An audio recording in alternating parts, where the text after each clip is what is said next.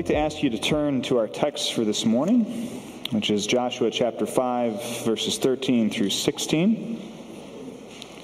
Joshua chapter 5, verses 13 through 16. That's on page 172 if you're following along in the Bibles in the pews here. We are continuing a sermon series looking at the intersection of faith and politics. We've been doing that for 7 weeks now. We've got a few more weeks to go. As I have said repeatedly, this sermon series is not intended to tell you what to think or who to vote for or which party to support. It's instead been intended to help us as Christian believers think in a Christ-like and Christian way about how to engage this area of our lives that we call politics. And so we continue that this morning. Joshua chapter 5, verses 13 through 15, and this is what it says. Now when Joshua was near Jericho, he looked up and saw a man standing in front of him with a drawn sword in his hand. And Joshua went up to him and asked, "Are you for us or for our enemies?" "Neither," he replied. "But as commander of the army of the Lord, I have now come." Then Joshua fell face down to the ground in reverence and asked him, "What message does my Lord have for his servant?" And the commander of the Lord's army replied, "Take off your sandals, for the place where you are standing is holy." And Joshua did so. This is the word of the Lord. Thanks be to God. Sisters and brothers in Jesus Christ, before accepting the call to come and serve as senior pastor here at Ivanrest Church, I spent 7 years working in youth ministry at Brookfield Christian Reformed Church just outside of Milwaukee, Wisconsin. And as part of my work there, I led our high school youth group. As part of leading our high school youth group, I helped plan and organize and lead our annual high school fall retreat. And as part of leading that retreat, I also helped organize and lead our traditional Friday night game of Capture the Flag. Now, for those of you who aren't familiar with the rules of Capture the Flag, or it's simply been a long time since youth group, there are two teams. Each team gets one half of the playing area. Each team also gets a flag that they have to hide somewhere in their part of the playing area. And then once the game starts, the goal is for each team to try to infiltrate the other team's side and steal their flag and bring it back to their side. The first team to successfully do so, to capture the other team's flag and get it all the way back to their team's side, wins the game. Now, like I said, I organized and led that game for 7 years. During those 7 years, I saw many different tactics, strategies, and daring maneuvers by both kids and overzealous youth leaders to try to get the other side's flag. A few of them worked. Most of them didn't, and would result in the kids and the leaders who tried them getting put in jail. But one year, I saw a strategy so ingenious that I actually adopted it as my own, which as one of those overzealous youth leaders, I would use whenever I played Capture the Flag. The kid who came up with it was named Christian. At the start of the game, Christian ran to a part of the border between his team's side and the other team's side where there was no one guarding it. He looked to the left, he looked to the right, and once he was sure that there was no one around, he simply turned around and backed his way across the border and then stood there. Before long, a few members of the other team came running along to guard that part of the border, but when they found Christian there, looking at his side, it didn't look like he was from the other team and had infiltrated their side. Instead, it looked like he was part of their team guarding the border, something that he reinforced by chasing a few of his own teammates back across the border. After he had done that for a little while, he's just sort of slowly backed up a little further and became part of the midline defense in the middle of the playing area, chasing more of his teammates back across the border. And then after a little while of doing that, he backed up again, and then again, and then again, until the other team actually made him one of the people guarding their flag. At one point, when all of the other people who were guarding the flag had to go and chase some of Christian's teammates back across the border, he was left alone with the flag, at which point he made his move, bent over, picked it up, and then walked back to his side with the flag, delivering them the victory. Again, it's the most ingenious capture the flag strategy I've ever seen. We as leaders were amazed. The other side, the other team was stunned. They couldn't believe it. We had no idea which side he was on, they said. We thought he was on our team. Turns out he wasn't. Well, in the same way, in our passage for this morning, Joshua, who is the Israelite leader and general tasked with taking over the promised land here, leading Israel's army to take over the promised land, is unsure of which side someone he comes across in this passage is on to. On the eve of Israel's first battle for the promised land, the Battle of Jericho, Joshua comes across a mysterious figure here in this text, dressed like a warrior and holding a sword in his hand. Which side are you on? Joshua asks. Are you on our side, or are you on the other side, the side of our enemies? And as we'll see, given who this mystery man turns out to be, the response that Joshua gets here is more than a little interesting. Now, like we said, this passage takes place at the start of Israel's conquest of the Promised Land, the land of Canaan. Canaan was called the Promised Land because that's what it was. Starting all the way back with their forefather Abraham, God had promised his people, the Israelites, that one day he would give them the land of Canaan as a land of their own. And eventually God followed through on that promise and brought the Israelites to the land of Canaan. Unfortunately, though, the Israelites didn't do a very good job of receiving that promise. You see, this is actually Israel's second attempt to take over the promised land here. The first attempt, which is detailed in Numbers 13 through 14, didn't go very well. That's because when they showed up and they encountered the Canaanites, they were basically afraid of them. And they doubted God, and they refused to take the land. After a 40-year punishment of wandering in the wilderness, in response to that, though, the Israelites are back. It's time for take two. It's time for another go at it. And so they spy out the land, cross the Jordan River, and set up camp near Jericho, the first Canaanite city they need to conquer. And that's where our text picks things up. Joshua, who was the successor to Moses and is Israel's commander-in-chief here, seems to have gone on a scouting expedition at the beginning of this text. He's sort of scoping things out a bit, checking Jericho's defenses, and evaluating the battle plan and how it might proceed, when suddenly he comes across a mysterious figure. The text says, when Joshua was near Jericho, he looked up and saw a man standing in front of him with a drawn sword in his hand. Now, first, we should pause here and note that commentators have suggested just about every possible identity for this mystery man in this text. For instance, some have suggested that this is what's called a pre-incarnational manifestation of the second person of the Trinity, which is an overly complicated and overly theological way of saying they think it's Jesus. Others, though, think that this is simply an angel that Joshua runs into here, possibly the archangel Michael or some other heavenly warrior that God has sent to direct the battle for Jericho. Either way, Joshua is confused. He doesn't know who this is. He doesn't know why he's here or which side he's on, and so he decides to ask. The text says Joshua went up to the man and asked, "Are you for us or for our enemies?" Joshua wants to know, who is this guy? Whose side is he on? Is he on our side? Is he here on our behalf? Is he here to fight for us? Or is he on the other side? Is he on the side of our enemies? Is he here to fight for them? Truth be told, we've got a lot of that going on these days too, don't we? That need to draw lines, determine allies, and separate friend from foe, I would say is everywhere in our current cultural climate, especially in our political climate right now.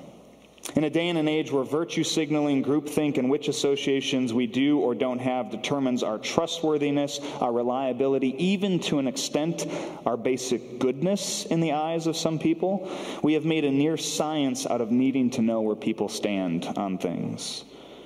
If you're for us, then good. We like you, we respect you, and we're on your side. But if you're not, then you're bad, you're evil, we hate you, and we will cancel you into oblivion.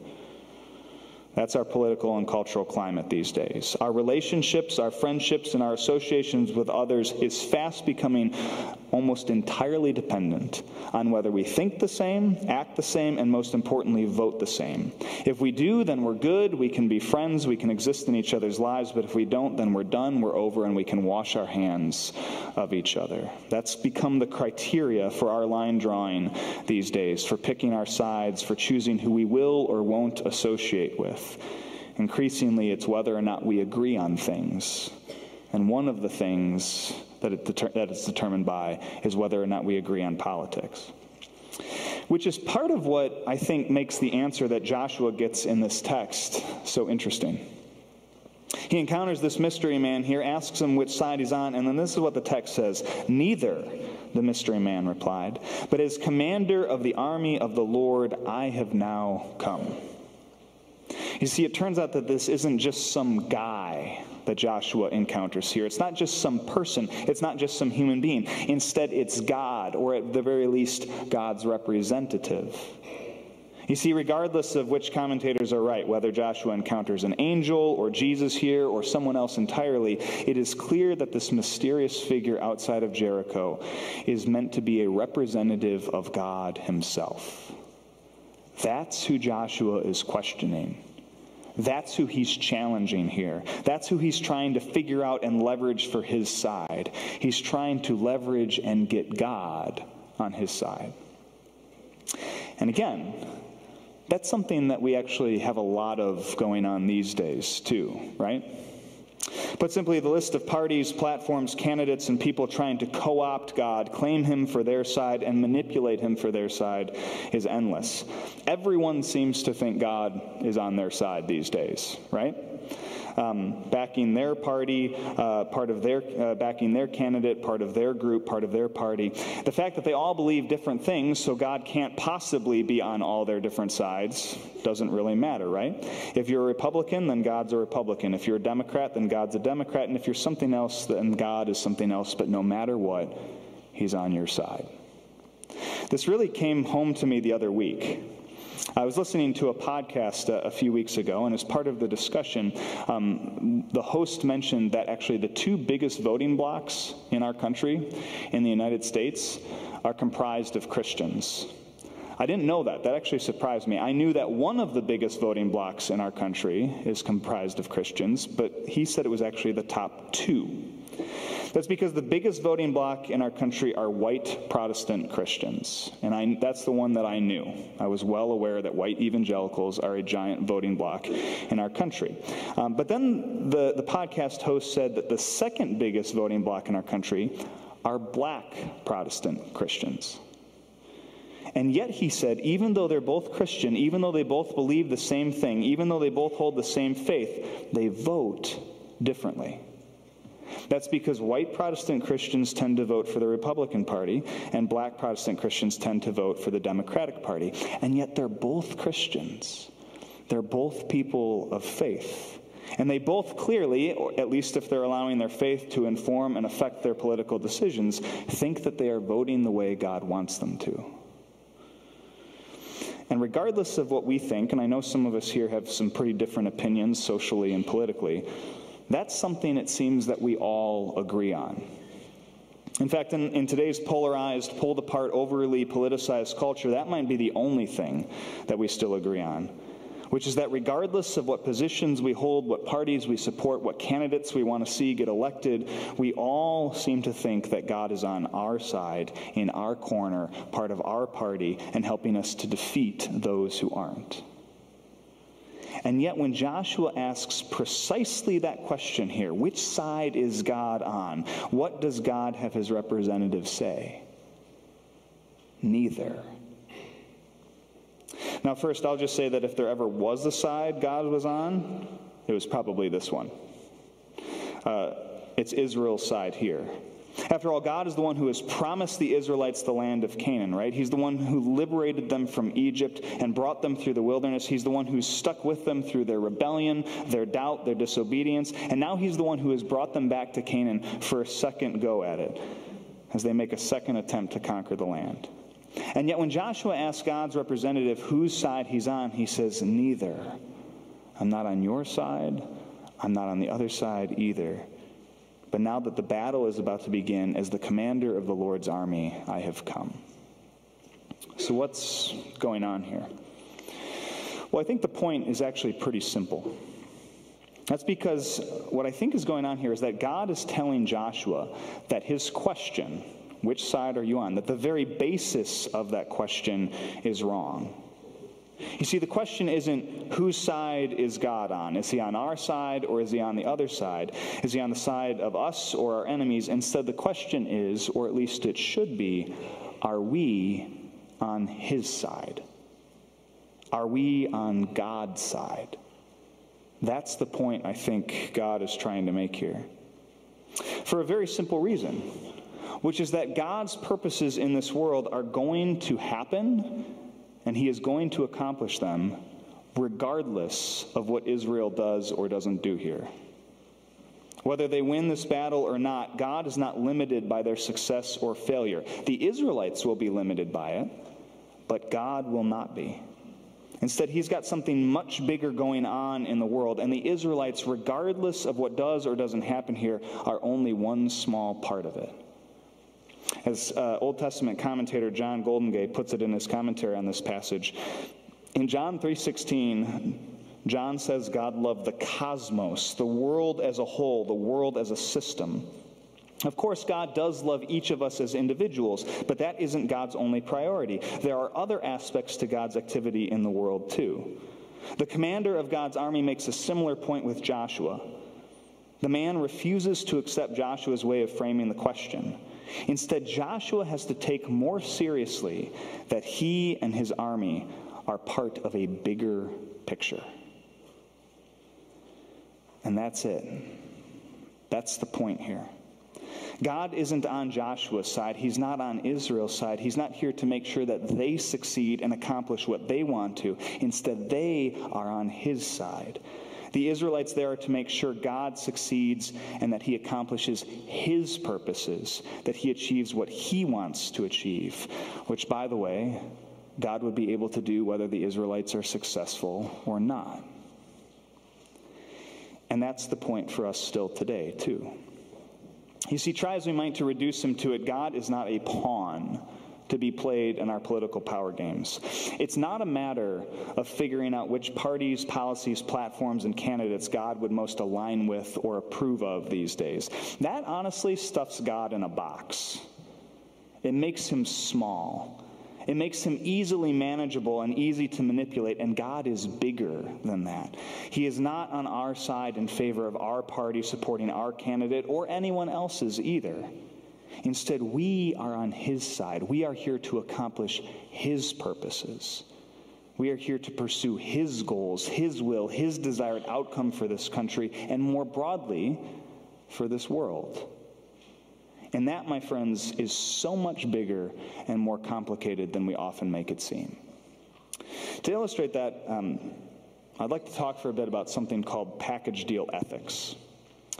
Back in 2018, in the run-up to the 2018 midterm elections, so 4 years ago, pastor and author Tim Keller wrote an op-ed for New York Times titled, "How Do Christians Fit into the Two-Party System? They Don't." Keller argued that Christians, at least here in the United States, cannot and should not align themselves only with one or the other of the two major parties. He gives a few reasons in the article, and then he writes this. Another reason Christians these days cannot allow the church to be fully identified with any particular party is the problem of what British ethicist James Mumford calls package deal ethics. Increasingly, political parties insist that you cannot work on one issue with them if you don't embrace all their approved positions. This emphasis on package deals puts pressure on Christians in politics. For example, following both the Bible and the early church, Christians should be committed to racial justice and the poor, but also to the understanding that sex is only for marriage and for nurturing family. One of those views seems liberal, and the other looks oppressively conservative. The historical Christian positions on social issues do not fit into contemporary political alignments. What Keller is basically saying there is that modern political parties like the Democrats and Republicans leave us no room to pick and choose what we think about different issues. Instead, they try to force us to agree with their entire package of positions. If we agree with them on one thing, they tell us that we have to agree with them on everything. We see you agree with us on this, they say. Good. Now here are the 45 other things you have to agree with us on, too. And what Keller says there is that doesn't work for Christian believers. It doesn't work because, as we've been talking about, as Christians, we don't start, or at least we shouldn't, first and foremost with a side. Instead, as Christians, we start, or at least we should start, with the Bible, with our faith, with what we believe as believers not Democrats or Republicans, not members of a certain political party. And then as a result, we should ask ourselves the question, what does it look like to be on that side? What does it look like to be on the side of Scripture? What does it look like to be not on the side of some political party, but God's side? What does it look like to accomplish His purposes, to pursue His will, and to achieve what He wants to achieve in this country and more broadly in this world? And the answer, Keller says, and I think he's right on this, is that quite frankly, it depends on the issue. That's because with some issues, Bible-believing Christians might find themselves agreeing with one party. With other issues, they might find themselves agreeing with another party. And with some issues, they might find themselves agreeing with none of the options. For instance, let's use the pro-life or sanctity of life position as an example. I personally hold to a pro-life or sanctity of life position. And I hold to a pro-life or sanctity of life position because I believe that the pro-life or sanctity of life position best reflects the Bible's teaching about human life, dignity, value, and worth. For instance, as Genesis 1:27 says, God created human beings in His own image. In the image of God, He created them. Male and female, He created them. What that passage is telling us is that as human beings, we are made in the image of God. All of us. Every single one of us. No exceptions. And because we are made in the image of God, we all have an inherent right to life, an inherent dignity, value, and worth. And as a result, we deserve to be treated in such a way that our life, dignity, value, and worth is safeguarded. More than safeguarded, actually, because when you really read Scripture, the image that we get is that it's not just our existence or survival, but actually our thriving and flourishing that is intended by God.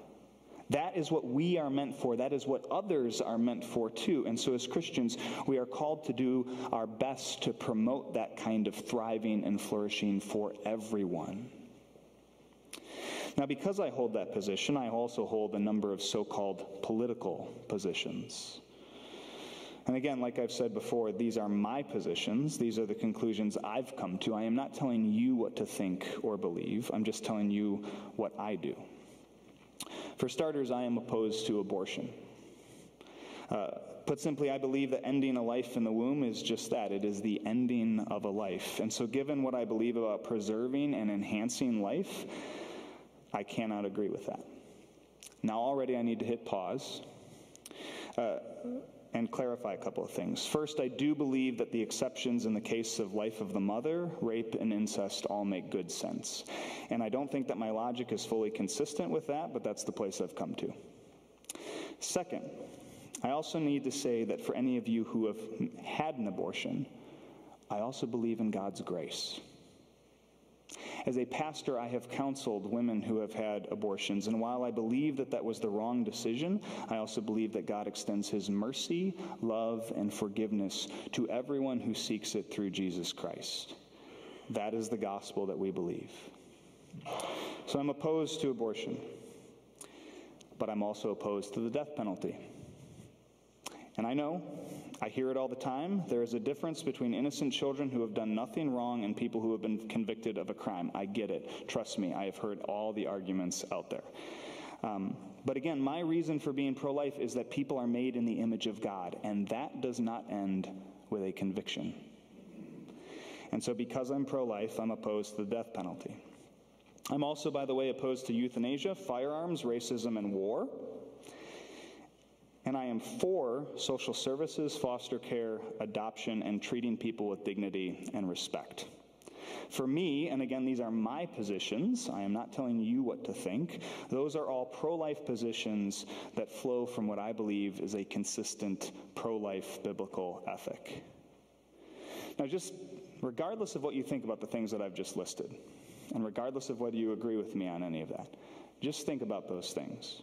Abortion, the death penalty, euthanasia, firearms, racism, war, social services, and all the rest. What party do those line up with? What platform? Where do those fit in our bipartisan political spectrum these days? Neither, right? Those things kind of split party lines, don't they? For instance, my views on abortion, euthanasia, foster care, and adoption all sound like Republican positions. But my views on the death penalty, firearms, racism, and social services sound more like Democratic positions. Meanwhile, at least at the moment, my views on war and treating others with dignity and respect sound like neither. So what's going on here? Am I just a confused mess of a person who doesn't know what to think or which side to support? Well, yeah, kind of. But the reason I'm a confused mess of a person is because I don't start with either of those two sides, liberal or conservative, Republican or Democrat, and what they tell me to support. Instead, and I'm sure I don't always get this right, I'm not saying that I'm perfect, right? But what I try to do as a believer is start with Scripture, with the Bible, and with what our faith as Christian believers tells us to support. My best reading and understanding of that. In other words, rather than starting with a political party or side and trying to force God into it so that I can justify what I believe with Him, I try as much as I can to start with God's side and what He would have me support, regardless of whether that lines up with one party or the other. And what happens when we do that? What happens when we start not with our sides, with the lines we've drawn, with what we want to have happen or have accomplished, but with God? Well, one of the things that I think happens is that we realize the bigger picture. We realize that there is more going on in this world. We realize that there is more nuance and gray to it, that it is not nearly as black and white. And as a result, we realize that God is so much bigger, so much more powerful, and so much more majestic and glorious than we thought. At least that's what Joshua realizes here in this text. After God's representative reveals who he is to Joshua, the text says, "Then Joshua fell face down to the ground in reverence and asked him, 'What message does my Lord have for his servant?'" He doesn't argue, "You should be on our side. You should be on our team." He falls down in worship. And the commander of the Lord's army replied, "Take off your sandals, for the place where you are standing is holy." And Joshua did so. You see, when he realizes that God isn't reducible to sides, that he's bigger than that, and that the things that he's accomplishing in his world are bigger than that too, Joshua himself is reduced to worship. He can do nothing other than fall to the ground, reverence his Lord, and praise him for his magnitude, his grandeur, his glory. And that, my friends, is what we are called to do too. You see, God is so much bigger than our sides, so much bigger than the lines we draw, so much bigger than the boxes we try to stuff him in. His purposes go way beyond political positions, outcomes in elections, and even our country as a whole. Every single election, we are told this is the most important election ever, this is the most important election ever, this is the most important election ever. You notice that? Every election is the most important ever. Except for God stands Lord over them all. He is so much bigger than that. That's because his purposes are global. They are literally universal, cosmic in scope, because God's purposes include nothing less than the full restoration and renewal of everything he has made, his entire creation. We call that the gospel. It's the good news of how God is working to redeem and restore all things. And my friends, it is so much bigger than any one political party, any one political platform, any one political preference or candidate. That's because the gospel is about Jesus Christ. It's about God reconciling all things together in him. And it's about God using him to bring forgiveness, mercy, and salvation to all of us who trust in his name, regardless of what position or side we happen to take in earthly human affairs. Like Joshua, that ought to reduce us to worship. It ought to reduce us to awe in the presence of God. And it ought to help us realize that rather than him being on our side, we are on his. Thanks be to God. Amen. Will you pray with me?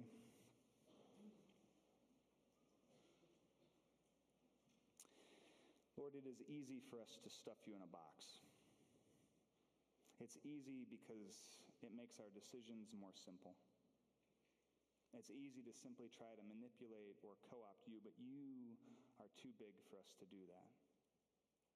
Help us, Lord, to seek your will, where you lead us, what you desire, and for us to glorify you through it.